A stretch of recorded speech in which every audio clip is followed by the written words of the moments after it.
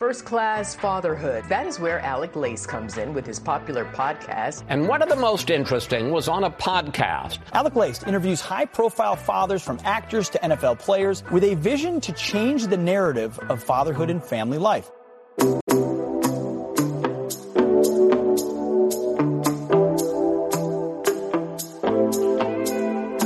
Welcome, everybody, to episode 652 of First Class Fatherhood, a family-made media podcast, and I have got an exciting guest to bring you guys today. Greg Paul joins me on the podcast.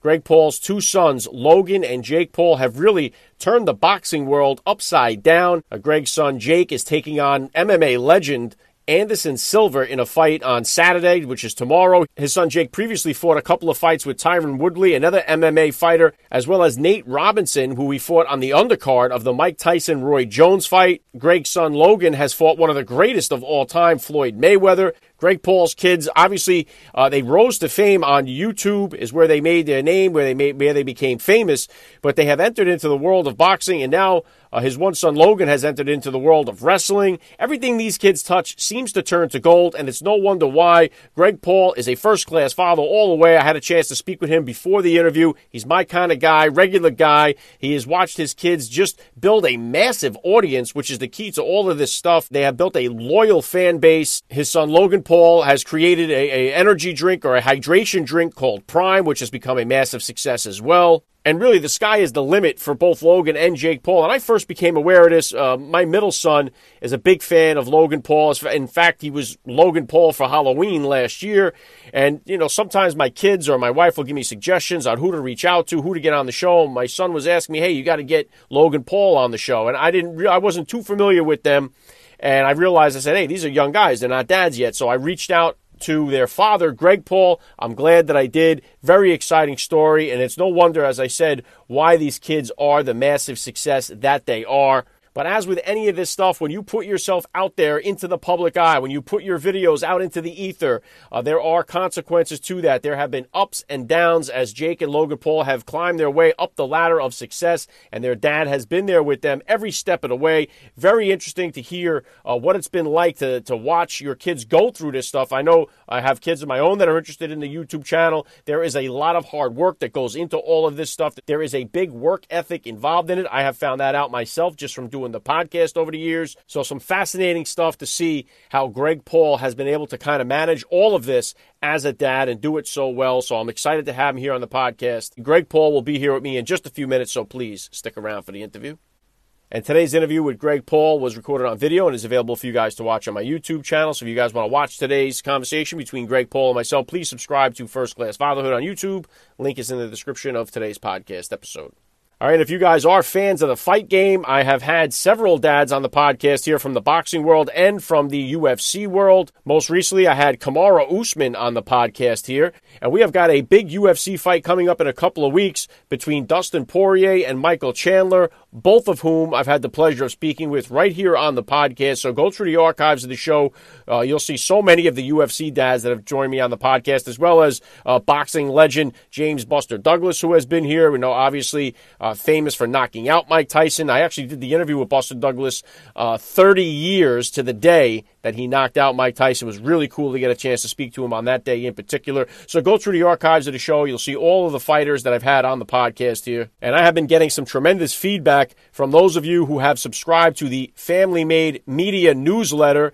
You guys heard me talking about this for a couple of weeks now. The Family Made puts out a newsletter every Monday and Friday. It's a can't miss. It's a no-brainer. If you're a father, I would suggest tell your spouse or your girlfriend or your wife, the mother or your children, tell them to put their email in. You go to news.familymade.com. Just put your email in. You're going to get a newsletter hitting your inbox every Monday and Friday. It's a great way to start the morning off, whether you're online waiting for a cup of coffee, you're sitting at the bus stop, whatever it is, you can knock it out real quick, and we can all use definitely some help along the way here. We know this is a hard gig that we're all involved in here, so so many other parents have so much to offer. It always helps. If you're looking for a little motivation to start your week, to end your week, Get over it. Be a part of it. Get the Family Made newsletter hitting your inbox every Monday and Friday. Go to news.familymade.com and check it out. The link is also in the description of this podcast episode. Don't forget to hit me over on Instagram at Alec_Lace to find out all the upcoming guest announcements.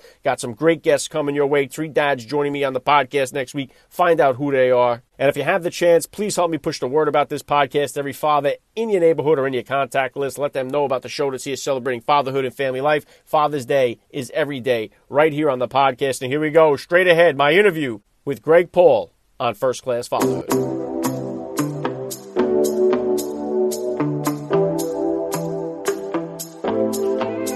Joining me now, First Class Father Greg Paul. Welcome to First Class Fatherhood. Hey, thanks for having me. You're doing great stuff.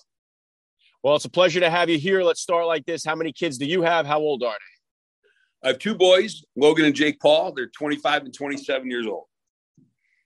Yeah, some of my listeners may have heard about them. So let's get a little bit about you. Tell the listeners here a little bit about your background. A little bit about me. I had an older brother, younger brother growing up. Mom and dad divorced in 3rd grade. Dad was in and out of my life. When he was around, great dad, hands-on, crazy smart, but he was too smart for society. He couldn't handle a job because he's got a partial photographic memory and he can read upside down. He's really smart. So he'd get a job or he'd do something and he'd see people screwing up and he'd tell them how to fix it or make it better. And they didn't like it. And they didn't. So he was always unemployed. But he's an artist. He was able to make money. So, grew up, mom was heavily involved. But growing up, I was kind of a pain in the ass. I was a troublemaker. I was a hard kid to deal with. And I was a middle child and a redhead. So, so that was part of how we grew up. And aunts and uncles, my grandma was a very big part of my life, very influential. My uncles were around. And thank God for them because they were a huge male influence in my life that you don't know you need until later down the road. Yeah, that's one thing I do talk about on this show a lot, Greg, is the fatherless crisis and the importance of, if you don't have a father, finding that father figure. So many kids can either find that in a coach or in a teacher or maybe in the military with an instructor. And some people, they find it in the street. And that's the reason why we're filling up our prison systems in this country with fatherless kids. Absolutely. It's huge. And, with the divorce rate at 50%, I applaud all the women that are trying to play both roles. But a woman's just not going to fill that role no matter how hard she tries. It's just not going to happen. I think the kids, the males, the girls and the boys need that father figure, that male role model, wherever they get it from, on a consistent basis, not from the new boyfriend or that kind of thing. Yeah, and it's never a slight on single moms that are out there. I always make that point, Greg, to make sure I say that. I've heard a lot of single moms say, well, I don't need a man. And that may be true, but your kid does. And that's the whole point that we're trying to make here. So, and how did it turn around for you then? Take me back to the beginning of your fatherhood journey. How old were you when you became a dad, and how did that shift your perspective on life? Okay, so when I was growing up, when I was 18, I was a realtor. 19 years old, I was a realtor. Started selling real estate. And even when I was a young kid, there was a newspaper article that was written by a gal named Dear Abby. The older folks will remember it. Younger ones won't.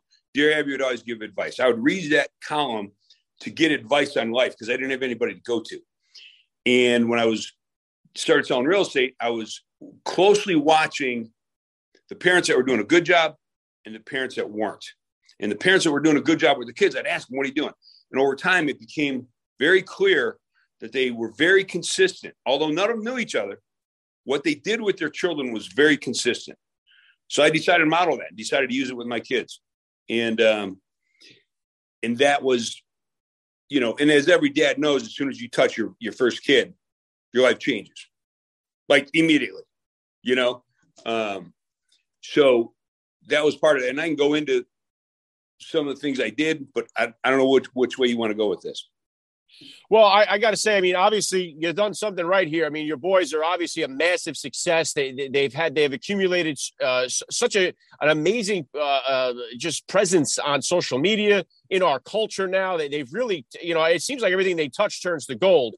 And I got to imagine as a father, how proud you must be of them. How was that watching their journey of from where they started, I guess maybe putting up their first videos to where they are now? What was that like for you to watch them go through that? And what was your part in it? So, my part started at a very young age with my kids. And I tell people this, and a lot of people don't like it, but I say this: if you can train a dog, you can train your kids. And some people are like, oh, that's no good, blah, blah. Listen, we all need training. You and I, both as adults, are still getting training in life, right? So with my kids, I had consistent rules. They were doing their own laundry at 10 years old. They both dropped their first deer with a muzzleloader at 10 years old. They could both build a fire with one match at 10 years old. I had my kids working. And by the way, we grew up in a wealthy community. I happened to buy a house and a piece of property before the community blew up. But if you lived in Cleveland and you lived on the west side and you were like an Indians player, Browns, baseball, professional level, you lived in the community we lived in. I'm sharing that because a lot of the kids they went to school with, they'd get a car as soon as they turned 16. My boys didn't get that. They didn't get an allowance. They had to work. And things like they weren't allowed to say can't. When I coached football, if one of the kids said, I can't do this, I'd make them stand. And I learned this from being in the military, and I'd make the rest of the team run. And when the rest of the team was running because Timmy said can't, the rest of the team put so much pressure on him, he stopped saying can't. And if somebody dropped an F-bomb, the guy that dropped the F-bomb, I'd make him stand and the team would run. I only had to do that 1 or 2 times. So the same thing with the house. We had household rules. And they were like that because, let's say one of my friends came over and their kids were spoiled little punks and they would be doing crappy bullshit. I'd say, listen, that's not acceptable in this house. We have household rules that apply to everybody in the house. So you might be able to do whatever you do at your mom's house or your dad's house, but that's not acceptable here. And I think that's where a lot of parents fail, is that the rules get to be broken down in different locations or because of different people.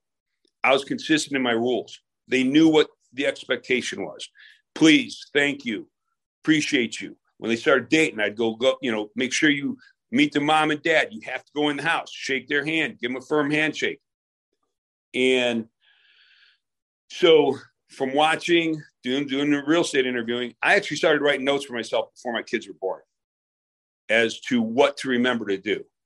And once I knew I was having a child, I actually wrote a 9-page letter to my unborn child, at the time not knowing if I was having a boy or girl. And the purpose of that was so 12, 13, 14, 15 years later, I had a better idea what it was like for me to be young.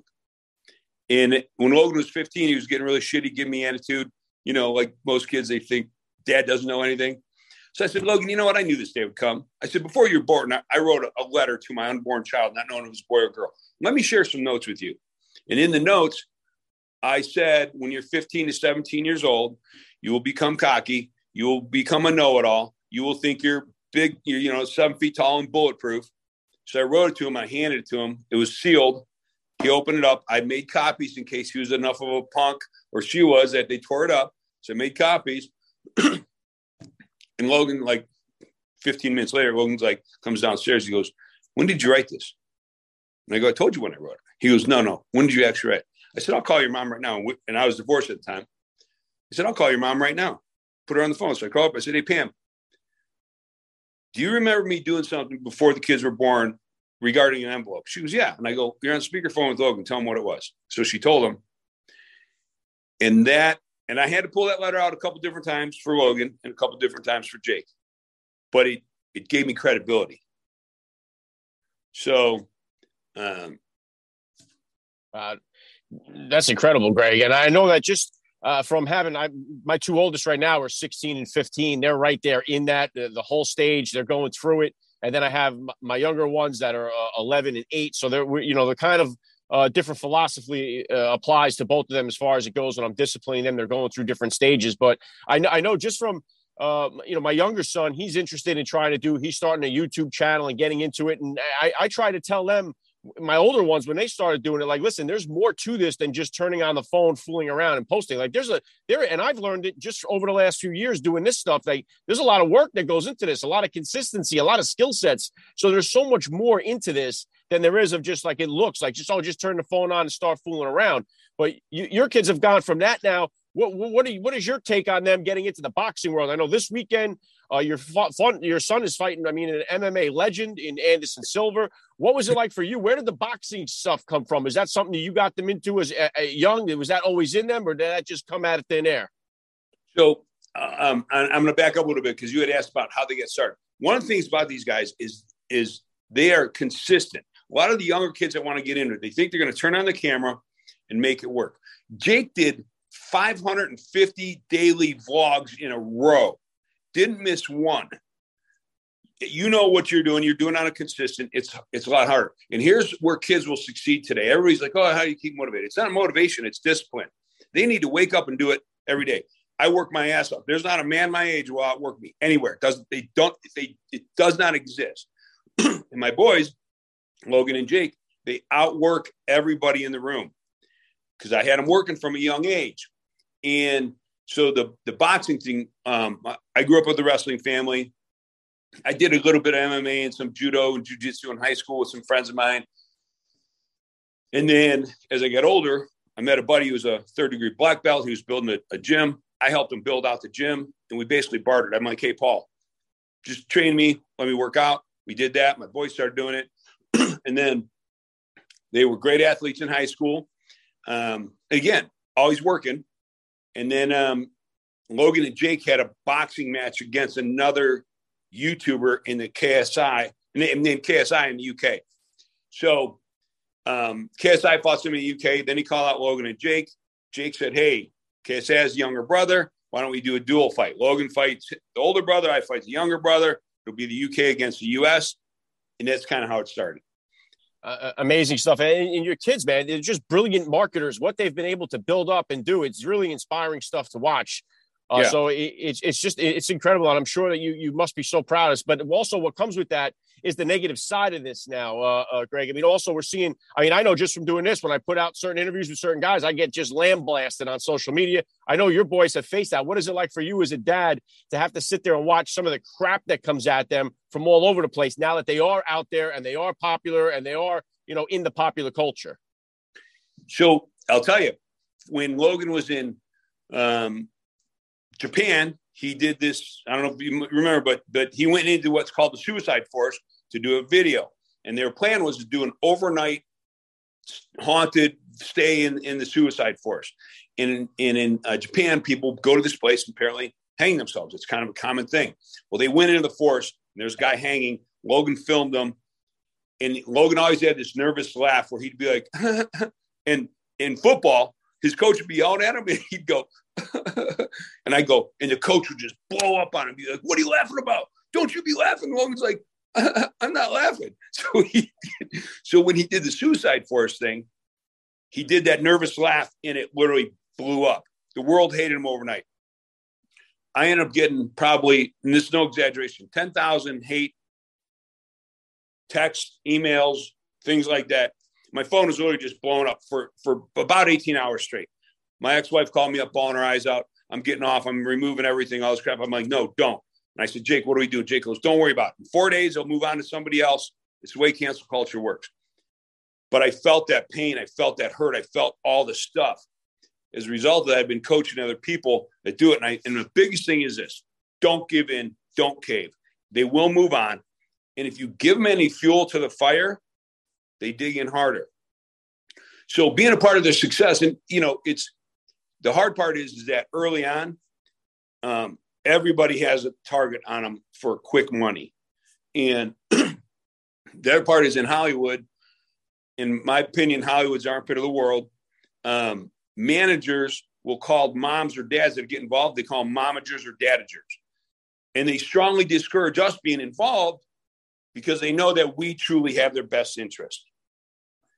And they don't like that because then they can't make their money. They can't get their friend to come in the deal. They're not able to skim get 10% off of 12 different people. So it was hard. And I mean, at one point, Jake's monthly expenses were like $290,000 a month. And it was just crazy because he was spending $700,000 on security. He didn't even know it because he was so busy making money.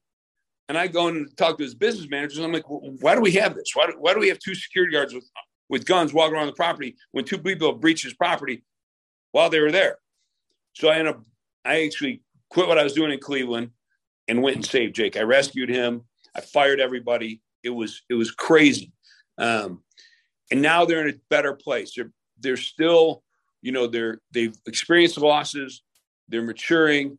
But they still want to try to listen to people around them. And the people around them like that because they know that I'm always going to service my kids with the best intent. Yeah, well, you know what's important too, Greg. You say he's still learning. We're all, like you said earlier on, and we were talking. You're still training. You're still learning. I mean, I think if you stop doing that, you're in a lot of trouble. And I think even from interviewing guys like, I mean, hell, even like Jocko Willing, I had him on the show. He's a guy that'll tell you, hey, I'm still learning. He has people that he listens to. So if a guy like that is doing it, there's no reason why you shouldn't be. But I know that one of the things that destroys a lot of people is when the fame does happen and it does blow up on them. They're not equipped to handle what's coming at them from all these different angles. And one of them is the financial situation, because we do such a piss poor job in this country of teaching kids financial literacy as they're coming through the pipeline. They have virtually no idea how to invest, how to value a dollar. So it's like they start from behind the 8 ball, and then all of a sudden now they got more money than they could think of. And it really puts them in handcuffs where you think, oh, I have all this money, I can do what I want now. Very quickly, that money all goes back into the same pockets.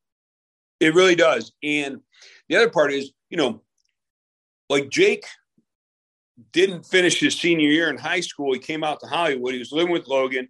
We made him finish through online schooling. And the only reason Disney hired Jake because they interviewed him, they were going to get him for the job, all this stuff. And they said, hey, we need to see a diploma. So we were able to send him an actual recognized online schooling diploma for him to work with Disney, which really started to launch. But it's also hard because you're in Hollywood and, where we lived in Cleveland, we had a good sized house, good sized lot. We're in the upper echelon of the neighborhood, so to speak. We come out to Hollywood at 18 years old, women, cars, choppers, all the stuff and money. They literally were losing their head. And it was happening so fast that, I've said to people, I go, man, if I was 18 years old and at my time when I was younger like that, and I had all the money and all the stuff they had at the same time, I probably would have been found dead with lines of blow, alcohol, all the bullshit that we were doing. And they didn't do that. And it was a struggle and it was tough. But all that started with the foundation. They didn't see me drinking and partying a lot, So it was tough, man. I mean, it was hard. And I would tell anybody, if you got your kids going to Hollywood, do the best you can to stay in their life because they're going to push you out. Eventually they're going to come around, but it's still hard. And they're making a shit ton of money, but they've lost a shit ton of money listening to the wrong people. Yeah, that'll make you listen and grow up real quick, I guess, when that starts happening. So what about as far as this the fight this weekend here? What are you going to – I would imagine you're going to be there live. Jake's fighting Anderson Silva. What's your take on the fight? What can we expect to see here? So, it's definitely Jake's toughest fight. I mean, I don't know if you know this, but there's a picture online with Jake and Logan with Anderson Silva when they were like 10 and 11 years old. Incredible, yeah. That was in Cleveland. That was a fight that we helped set up. So to see Jake fighting someone like Anderson absolutely blows my mind. And it's kind of crazy because these guys keep doing things that blow my mind. When Jake fought Tyrone Woodley in Cleveland, Logan and I were below the elevator when Jake was walking out. And all of our families in the stands. And Logan goes, Dad, is this real or is this a movie? I go, no shit, Logan. We used to get pay-per-views and all the people in the stands were in my house watching Tyrone and we're eating pizza and having a good time in a sleepover. And now we're in a stadium filled in Cleveland watching Jake fight Tyrone. Like you couldn't make it up. So I think Jake's going to knock Anderson out. He's never fought a southpaw, but he works his ass off. He's gotten a lot faster. But Anderson is still dangerous. I mean, I told Jake, I said, listen, with Anderson Silva, if there's 7 seconds left, that fight is not over. He doesn't quit until the end or he's stopped. And so I think it's going to be an exciting fight. I'm going to be front row. I'm nervous as hell, though, because I know Anderson is a badass. You know? Yeah, that's for sure, man. I can't imagine what that must be like for you, especially watching where you just came from to where you are now. It's so awesome to watch you guys' story. And I know the sky's the limit for your kids in their future and what they're going to do from this point going forward. And I would say this, if you were out in Vegas this weekend and you had to put a bet down on one or the other, who gives you the first grandkid here, Jake or Logan? Oh, man. I think it's going to be Logan. All right. I think it's going to be Logan. And, you know, I'm looking forward to being grandpa. You know, I'm definitely looking forward to that. But yeah, it's good stuff. But you know, I want to come back to the whole thing with the fatherhood thing. There are a lot of dads that say they can't be involved in their life because of their wife, their ex-wife, blah, blah, blah. I'm going to call all those dads out that are saying that. You're a liar or you're spineless. One of the two. Nothing should keep you from your kids. And if your spouse is getting away, you guys reach out to me. If you're having problems getting connected with your kid, you want to do it, reach out to me. I will help you through it. And I've done this for people. And I'll tell you what I'll do. I'll say, listen, I'm not going to charge anything, but if I get you going, you give me what you think is fair. And there's no excuse. Your kids need you in your life. And I took a huge pay cut. I was a primary caregiver for my boys. I had them a week at a time. I took a huge pay cut to be in their life. I passed out on a shit ton of dating and women to be with my boys, to be at their sporting events, to get them jobs, to get them working. And now it's there, and anybody can duplicate it. Anybody can do it. And here's another thing I want to mention, and I know we didn't talk about, but when parents are giving their kids phones, those kids need to know that that phone is the parent's phone. It is never the kid's phone. And the minute the kid says, give me my phone, you turn that phone off. And every parent has an excuse of why they think their kid needs a phone. That's bullshit. That's you being lazy. Shut their phone off. The minute they get shitty, shut their phone off. If your kids are getting crabby with you, guess what? You take the door off their bedroom until their behavior changes. It happens really quick. So yeah, two points on that there, Greg, too. I'm seeing that. I mean, it's almost like a drug withdrawal when you take away a teenager's phone. I mean, it is a very, very high level addiction when they're playing with these phones now.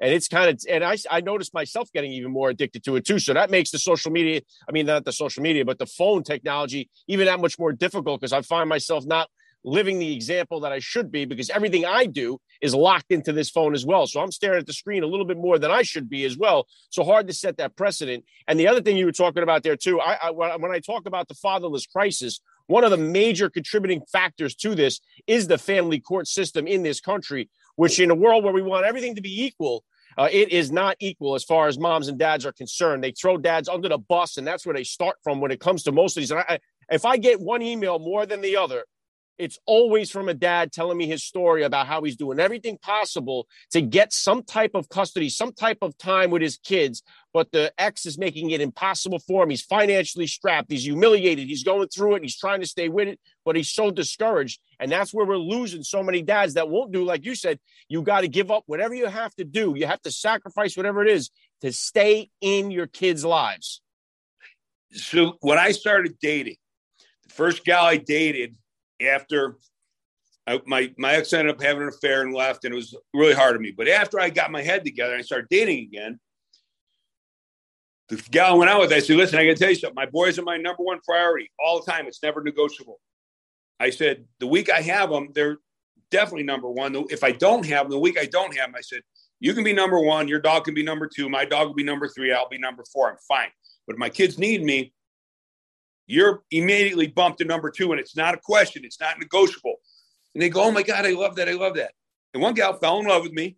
And 6 months in, she's like, this isn't going to work. And I go, why? She goes, because you're doing everything you said. And I go, what do you mean? She goes, I hear men say all the time their kids are a priority, but very few actually do it. She goes, you're doing it and you're living it. And I got to tell you, when you first told me, I didn't think you would do it because most men don't. She said, but I don't want to be second. And I said, okay, cool. I appreciate that. I understand it. You know, I'm here for you, but we're done. So then the second gal I went out with told her the same thing. She's like, oh, that's all good. Guess what? She fell in love with me too.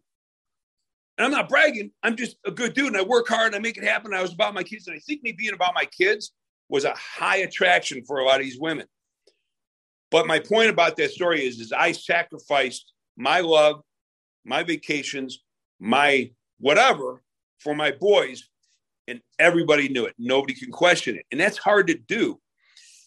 So along the phone things, one of the things I would do is when we had dinner, no phones, no TV. We could have a stereo on, but we'd always do, hey, one good thing today.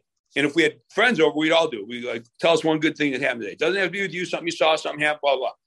And the kids would love it. And I would have some kids go, hey, Mr. Paul, can I go again? You know, another thing is to bring the family together. This might sound crazy. If you don't have a garden, grow a garden. Grow a garden with your kids because they will see growth. They will see that we planted something, we invested time, and out of it, something popped up. And then out of that, something grew that we could eat. And then we took that thing that we picked off the plant that we planted and we put it on our table and we're sharing the food. Gardens bring families together. And I know it might sound crazy, but it really does. I love that, Greg, man. That's awesome stuff. And I want to move. I know I'm running up against my clock here, so I got to hit you with the last thing I love to ask all the dads. I think you probably touched on this a little bit as you were talking here, but what type of advice do you have for that new dad or for that about to be father who's out there listening? A couple things. Consistency, household rules. Don't say can't. Don't let your kids fail. Let them stumble. Let them fall. Let them experience what life is going to be about. With my kids, I'd be like, hey, welcome to life. Get the fuck over it. That's what I would tell them. And they didn't like it then, but now they love it. So, and just, you got to be there for your kids, man. Just never give up on them and let them grow. Yeah, I love the message. Love your parenting philosophy here. This has been a pleasure for me. I got to say, GP, Greg Paul, you're a first-class father all the way. Thank you so much for giving me a few minutes of your time here on First Class Fatherhood. I appreciate you, man. Talk to you later.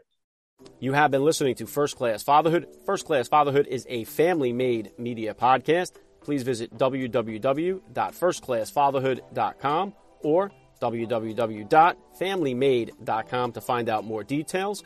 You can order First Class Fatherhood advice and wisdom from high-profile dads on Amazon.com or wherever books are sold. Thank you for listening to today's podcast. Proverbs 22:6 tells us, train up a child in the way he should go, and when he is old, he will never depart from it. God bless, and I'll catch you next time.